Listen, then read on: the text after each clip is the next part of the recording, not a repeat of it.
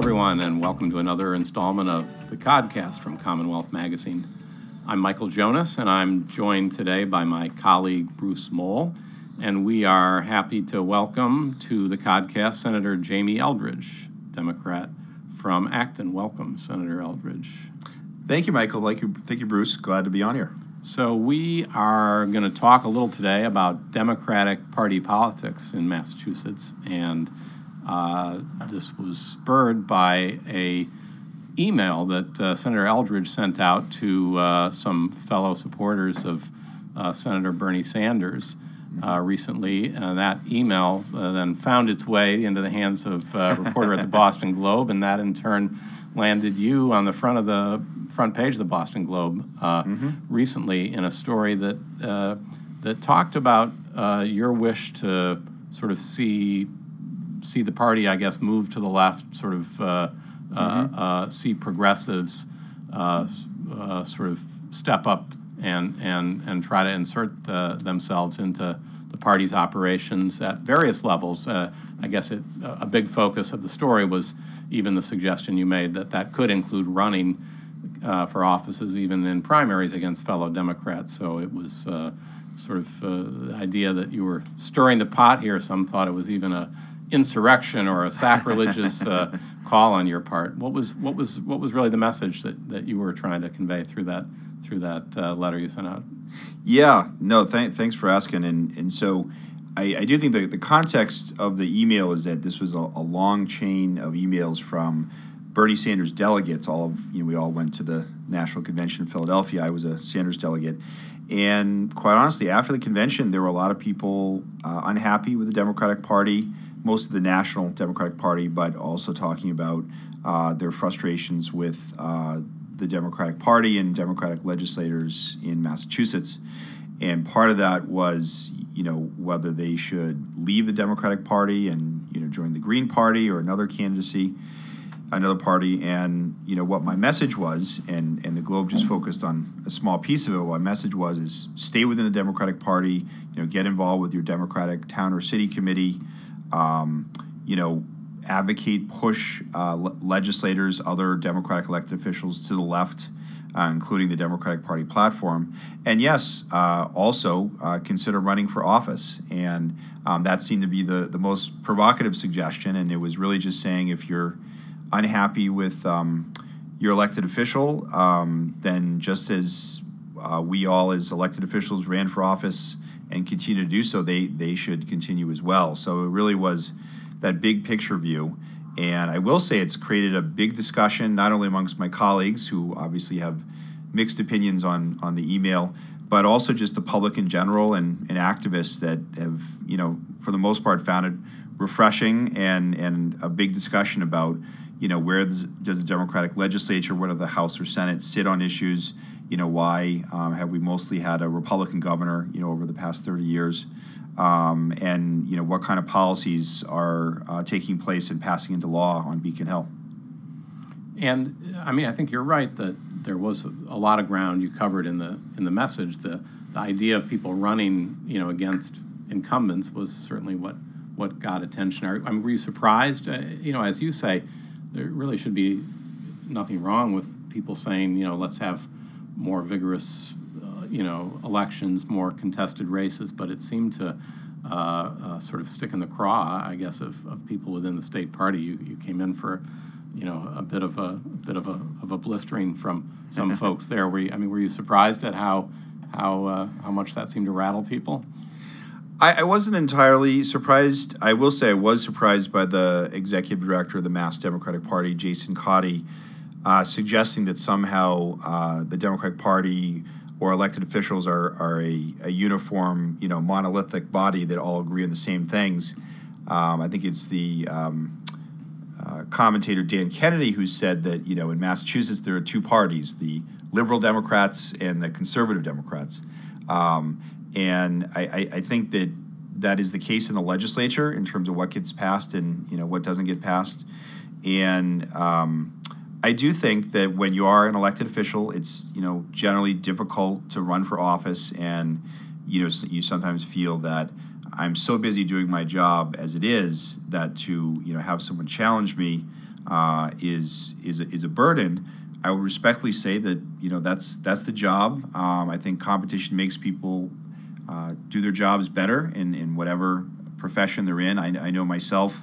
I've had an opponent, almost every election cycle for the past 8 cycles, and it's absolutely made me a better legislator and do more outreach and work harder. So, in terms of my colleagues, I do want to emphasize that, what I have focused on as a legislator and essentially progressive Democrat is, helping get people elected to the legislature who are progressives in open seats. I've never challenged an incumbent, Democratic legislator, but I do think from the activist point of view, from Democrats in general in Massachusetts, is that it is their right and perhaps their responsibility to really think about are they being best represented and are true democratic values being represented up on Beacon Hill. So that comment you mentioned from Dan Kennedy about liberal Democrats and conservative Democrats, how does the House Senate break down in that regard, and why does it break down the way you think it does? Yeah, I think what's interesting to me is that I think there's been a number of shifts over the past several years. I mean, I remember I was a House member under Tom Finneran when it was seen as more of a conservative body, and then I think when Sal DeMasi became Speaker, it was fairly liberal, and I'd say then Speaker DeMasi championed a number of issues, healthcare, alternative energy, gay marriage, of course, that for a while made the House look fairly liberal. I would definitely say right now that both the makeup of the Senate is more liberal from a proportional point of view. There's a significant number of liberal Democratic senators, and of course you have Stan Rosenberg, who's been long known as a progressive. And I think it's fair to characterize, and I think he characterizes himself as that Speaker DeLeo is more of a moderate or perhaps centrist Democrat. He does talk a lot about supporting the business community, being pro-business. There was the AIM scorecard that just came out this week, and there seemed to be a sense that it was a good thing that the House scored higher on AIM scorecard than many senators. So I think right now there is a difference. I would say, and as you may remember, I was the only clean elections candidate who ran for public office. I've led the effort to oppose the Citizens United Supreme Court case and push for things like disclosure of donations to super PACs. Is that I'm very concerned about the impact of corporate special interests on Beacon Hill, both the House and Senate. And if you look at issues like the non-compete bill that eventually didn't pass, to the solar energy bill and the wind bill, to things like the GMO labeling bill, and I think those all have been incredibly influenced by corporate interests, and I think that's something that affects every elected official, whether House, Senate, or constitutional office.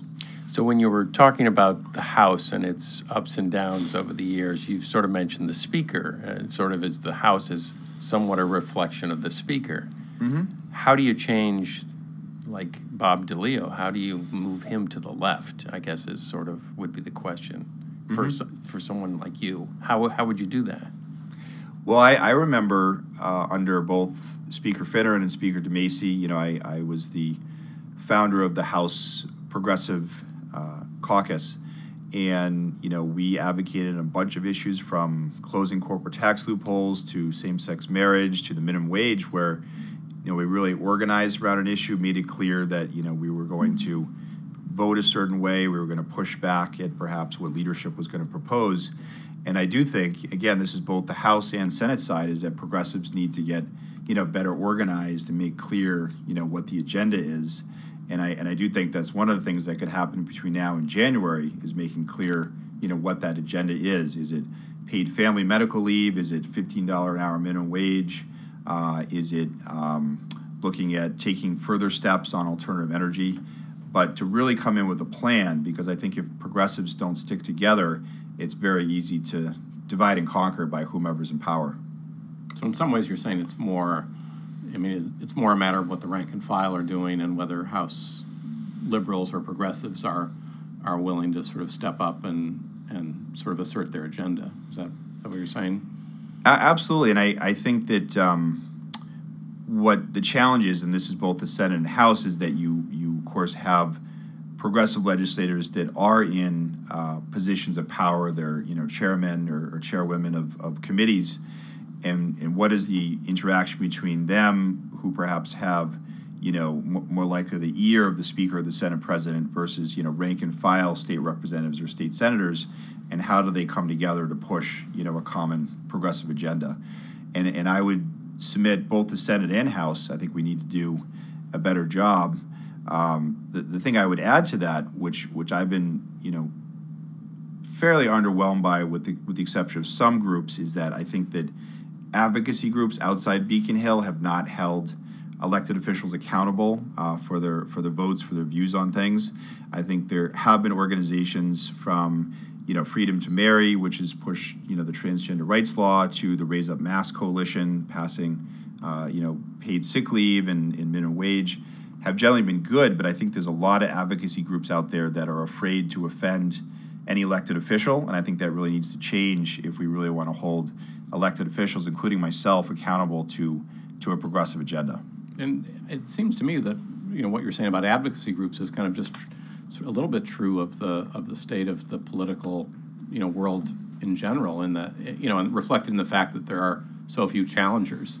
Mm-hmm. So it's not just that advocacy groups, but we just don't see quite the vigorous election cycle that probably would also hold people's feet to the fire in the way that it should. And, I mean, you said there's kind of the conservative Democrats or liberal Democrats. Some people frame it that there's just kind of the insiders and the outsiders, and I think that's part of what the party leaders were saying was, in a sense, the insiders are the people now in power. Like we need to sort of close ranks around that group and support one another, not be encouraging people to come from the outside and challenge. So that was the message, at least, that seemed to come through from Jason Cotty.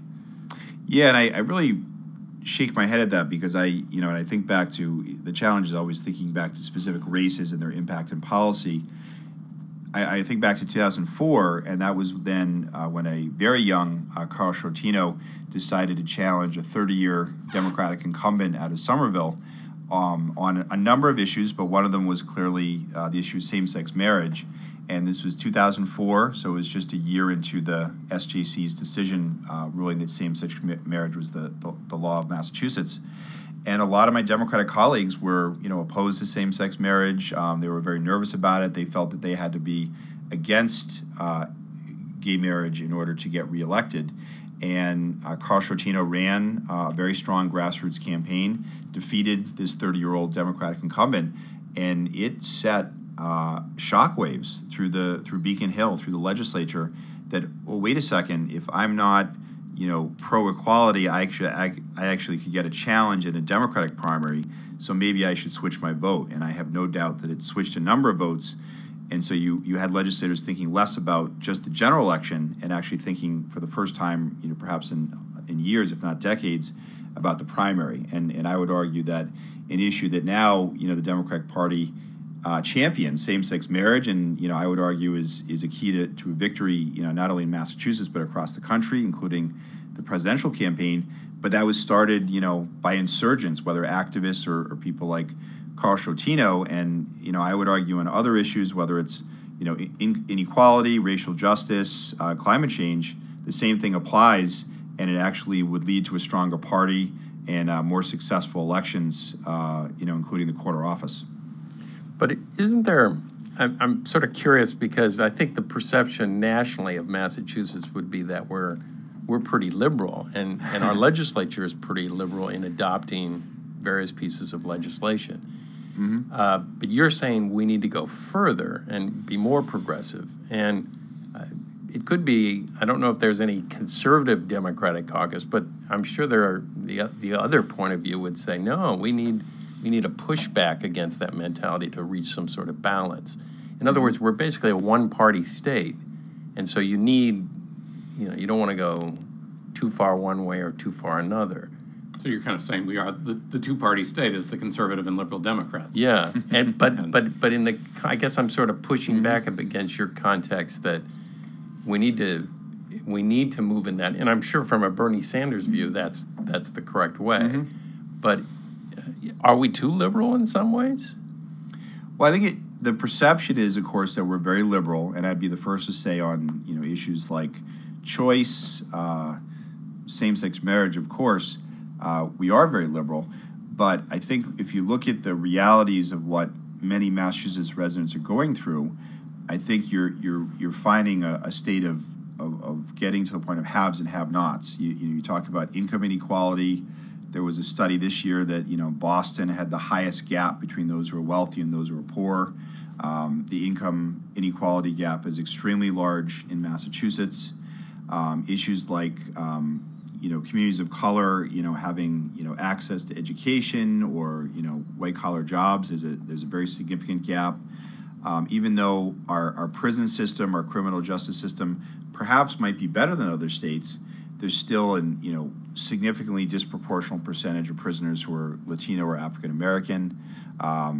There are policies that around minimum wage and workers' rights that people are really struggling in the state. So I think when you look at it from that perspective, if the perception of Massachusetts is liberal, those liberal policies are still not serving a significant percentage of Massachusetts residents, and therefore I would argue stronger, more bolder policies need to take place.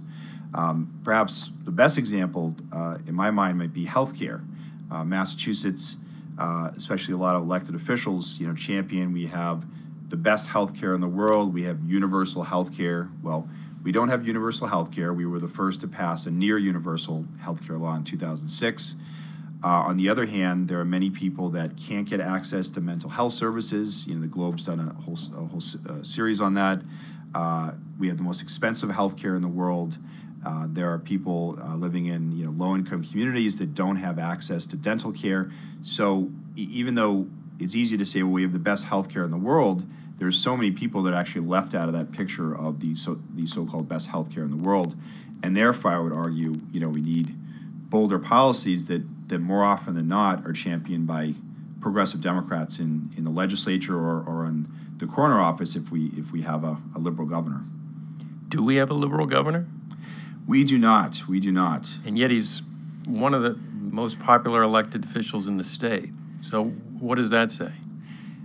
He's a very popular governor. I think back to my work as a legislator, and I have no doubt that if I went to every ribbon cutting and every Rotary Club get-together and every community festival in my district and did almost zero policy work and proposed zero pieces of legislation, I might have a higher re-election margin than I do now, being fairly involved in policy.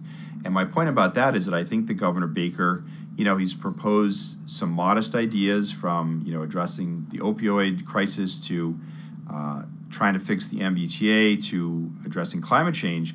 But I think they're very, very mild, and I think that opportunities where he's had to show leadership, for example, this week when Governor LePage said some very racist things about Black and Latino men in cities in Massachusetts, in Lawrence and Lowell, and he gave a very, milquetoast response that, he wasn't going to get involved in what Governor LePage said. I find that deeply disappointing, and I really think that he needs to be a bolder leader on a whole variety of issues because the MBTA isn't improving much. We're not predicted to meet the Global Warming Solutions Act goals set out in the 2008 law. We're not addressing, the education gap for a lot of less well-off children, and inequality continues to get worse. So if you're looking at it from those stakes in the ground, I think we're not on a bold path, and I think the governor needs to step up and show more leadership. It's interesting you say that because there's not a whole lot of Democrats that say anything very critical of the governor, which is, I guess, sort of circles back to what you started off with. Become more organized, become more active, become more vocal, perhaps, about what you're trying to accomplish. Many of your colleagues seem content to just, shut up and and watch his poll numbers go up. It seems like that sometimes. Do you feel like that? Oh, I do. I'm incredibly frustrated by that. I think I'm one of the few legislators that, on a regular basis speaks out and publicly criticizes the governor on issues from, his positions towards helping immigrants, to addressing inequality, to improving our criminal justice system, to, truly combating climate change and things like the MBTA and education. So I am definitely frustrated. I think that, there are some of my colleagues that are intimidated by the governor being popular. I think that also whoever is governor, legislators often sort of like to be on the side of that governor, like to be associated with someone who's popular. But it really, to me, should get back to policies and, are his policies really helping the people of each of our districts? And I think, his policies are marginally beneficial, but certainly not any bold ideas that are really going to dramatically improve the lives of the people of Massachusetts. Well, I think we certainly won't accuse you, Senator Eldridge, of not being willing to speak out or be candid, so I appreciate your coming in. I should just add that we did try to see if Jason Cotty or somebody from the state party could join us. They did not come up with anyone who could sit in with us, but we really appreciate your coming by and talking with us about these things. No, great to come by today. Thanks very much for having me. And I hope this conversation continues. I will say from that Globe story, I've gotten dozens of emails from activists across the state saying that they're unhappy with the status quo and they want to see change. And interesting to see how that shapes things going into the next session. Great. Well, we'll definitely be watching for that. So I am Michael Jonas from Commonwealth Magazine, along with my colleague Bruce Moll. Thanks for listening to another episode of the Codcast. You can subscribe to the Codcast via SoundCloud or iTunes. Thanks again for joining us.